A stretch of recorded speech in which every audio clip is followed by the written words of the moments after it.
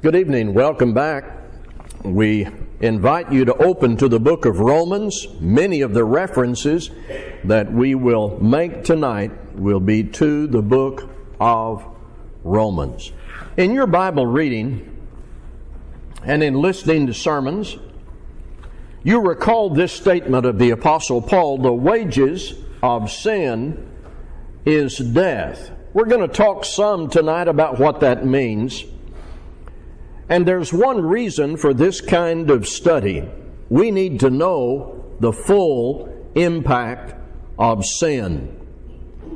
That's part of what guards us against sin, falling back into sin, knowing the full impact of it. Not just part of what sin does, but the full impact of it. We tend, I think, to speak generically about sin. Everybody knows that sin is bad. Sin is to be avoided. It is not a good thing. We considered this morning what God did to provide a remedy for sin. But we need to know the full extent of what sin does to the sinner and to others. And then, most importantly, what it does to God. And that will be our purpose this evening. So here's this statement that will be the launching pad of our study in Romans 6:23. The wages of sin is death, but the gift of God is eternal life in Christ Jesus our Lord. Context.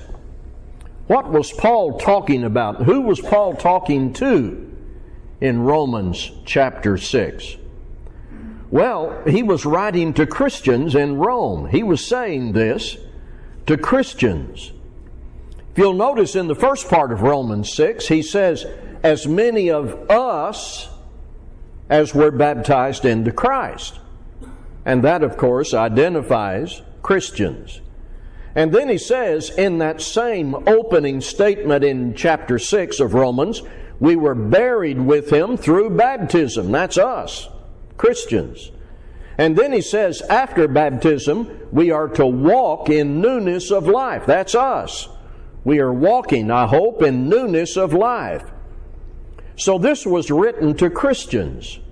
Now, what's his point? He is telling Christians, now that you are Christians, since you have been baptized into Christ, you must resolve to never fall back into sin. You must be a servant of God, not a servant of sin.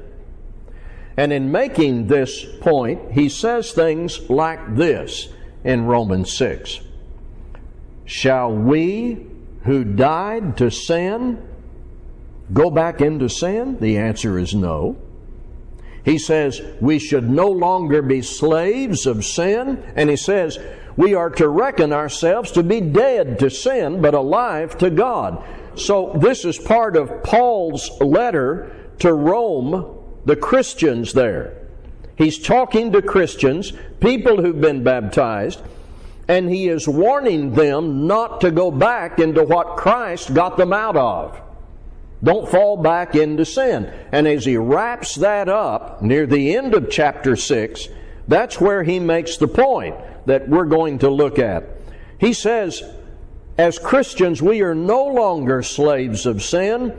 We are now free from sin to be righteous people and to serve God. And that all brings us now to Romans 6. I'm going to start at verse 20. For when you were slaves of sin, you were free in regard to righteousness. But what fruit were you getting at that time from the things of which you are now ashamed? For the end of those things is death. But now that you have been set free from sin and have become slaves of God, the fruit you get leads to sanctification, and its end, eternal life. And now the statement, for the wages of sin is death, but the free gift of God is eternal life in Christ Jesus our Lord. So here's what we can get from this immediately. in Romans 6. After being baptized into Christ, I need to understand that sin is no longer my master. God is my master. And then along with that, I need to understand how high the stakes are.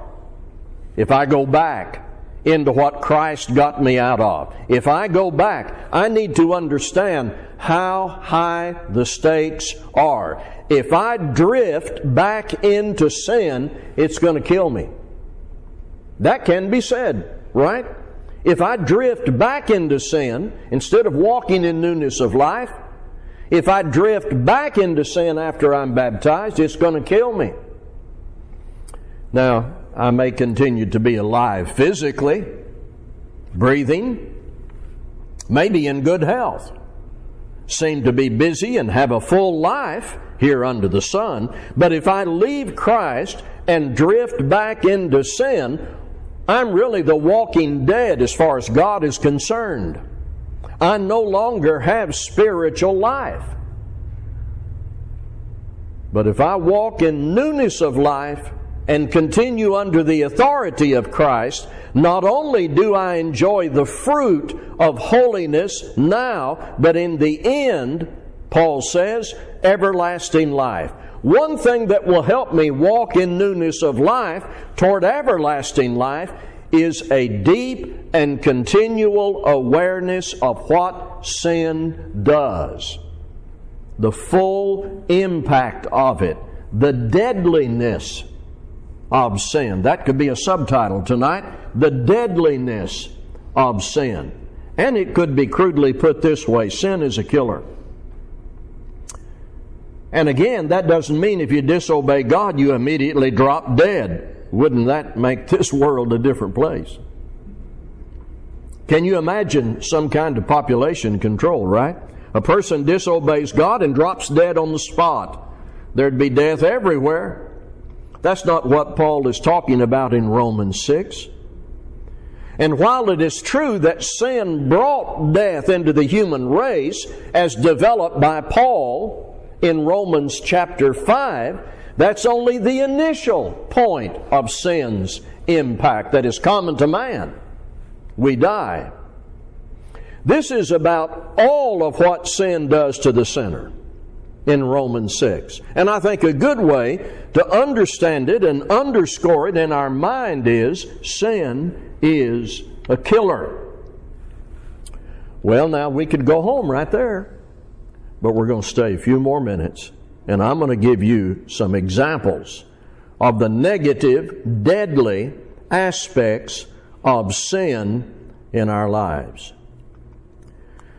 Sin kills your self-confidence if your conscience is still alive and active.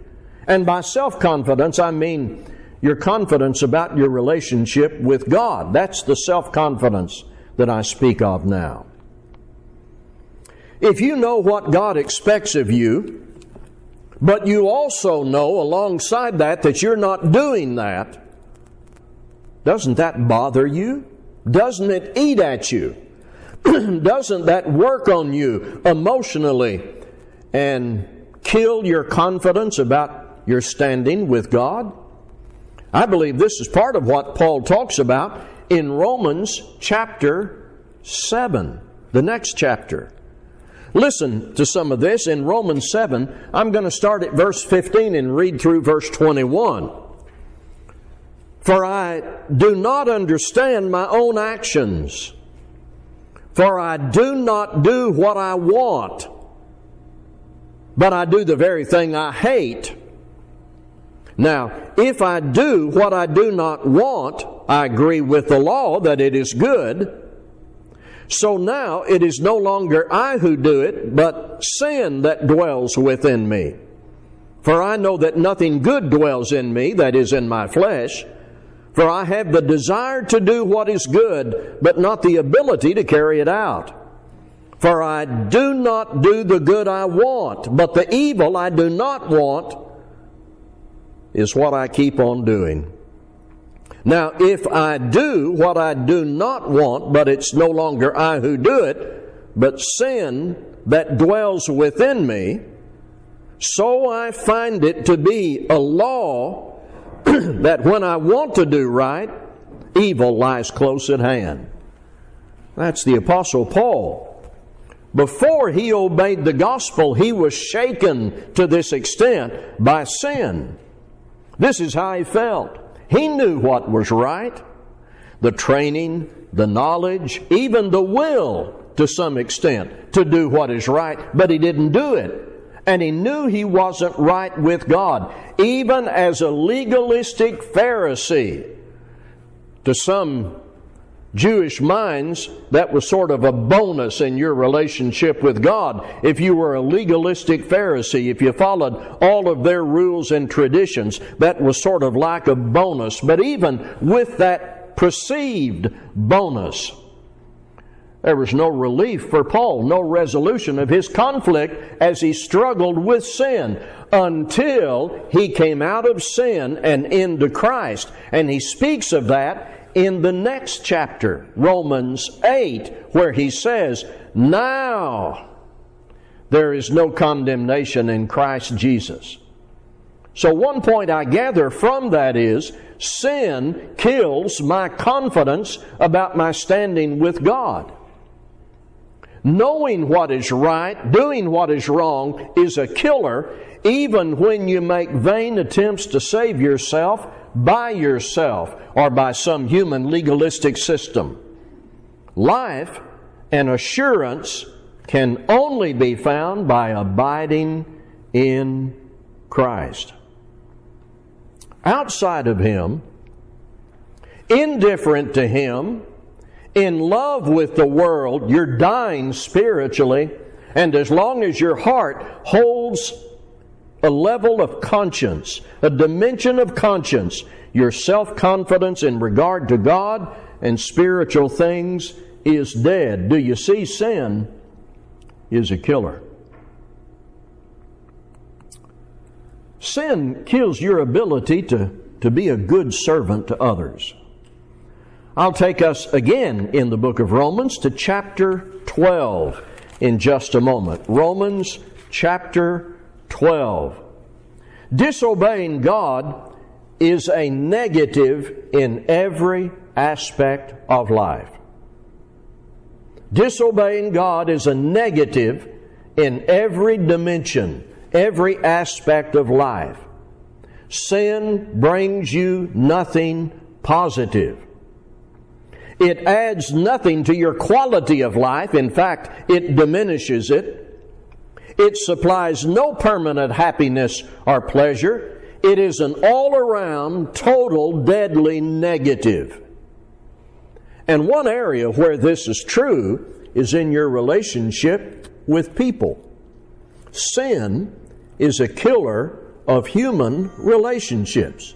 See, name anything you can that tears people apart, and then engage in some analysis and thought about it, and very quickly you see that sin was at the heart of the conflict. Can you name any kind of a human conflict, any kind of hostility between one person and another where there is no sin? No, because our thinking is, when I'm in fellowship with God, actively and devoted to Christ, and when you are in fellowship with God, actively devoted to Christ, we have harmony with one another based on our harmony and fellowship with God. Sin kills your ability to serve. In Romans 12, I'm going to start at verse 10. Love one another with brotherly affection. Outdo one another in showing honor. Do not be slothful in zeal. Be fervent in spirit. Serve the Lord. Rejoice in hope. Be patient in tribulation. Be constant in prayer. Contribute to the needs of the saints and seek to show hospitality. Bless those who persecute you. Bless and do not curse them. Rejoice with those who rejoice. Weep with those who weep. Live in harmony with one another. Do not be haughty, but associate with the lowly. Never be wise in your own sight. Repay no one evil for evil, but give thought to what is honorable in the sight of all. If possible, as far as it depends on you, live peaceably with all. Beloved, never avenge yourselves, but leave it to the wrath of God. For it is written, vengeance is mine, I will repay, says the Lord. To the contrary, if your enemy is hungry, feed him. If he is thirsty, give him something to drink, for by so doing you will heap burning coals on his head. Do not be overcome by evil, but overcome evil with good.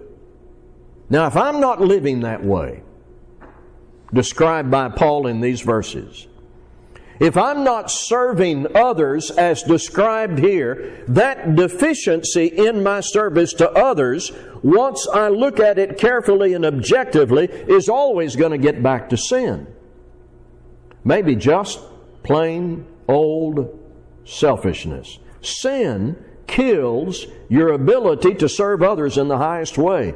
I tell you, sin negatively impacts who you are and what you do and how you respond to your neighbors and your friends and how you respond as a citizen, as a spouse, as a parent, an employer, or an employee. God calls us to be servants. And the best way to be servants here on earth is to be servants of Him. Serving Him, a result of serving Him, will be that we are equipped in a good fashion to serve one another. But sin kills all that. Sin kills it. Sin kills your hope. We're now working our way into Romans 8. Paul said in Romans 8 at verse 25, we hope for what we do not see. Then we eagerly wait for it with perseverance. We are a people who need hope and long to have it on a solid basis where it's more than just a wish. We are a people who like happy endings. We want to know it will all turn out okay in the end. Most of us at some point, even if briefly and not often, think about what might be our condition upon a sudden incident of trauma or death, a car accident, the sudden onset of a disease, an unexpected heart attack. You hear about those from time to time. When you have those thoughts about yourself, is hope attached to those thoughts? And could those thoughts be helpful to us, even though we consider them at first dark? If you have little certainty, or if you know you're not ready to die or encounter some unexpected doom in life, you should allow that thought to prompt the changes that God's Word calls upon you to make.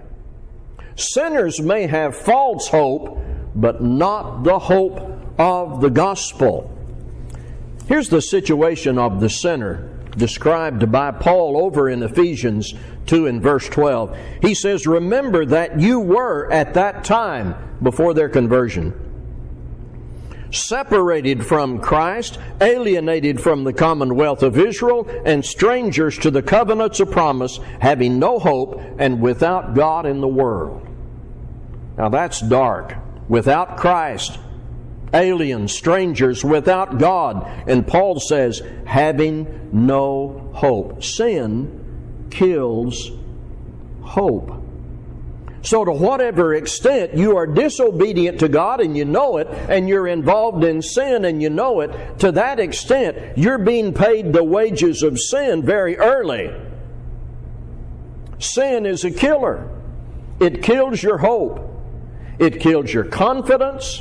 It kills your ability to serve others effectively, and it kills your hope. We could go home here, but I'm not through. I have to tell you that it's worse than all this. That's right. It's worse than all this. In addition to the deadly wages of sin we've already brought up and looked at, earned by sinners, that you encounter if you've been baptized and you go back to what Christ got you out of. The worst thing about sin is being separated from God.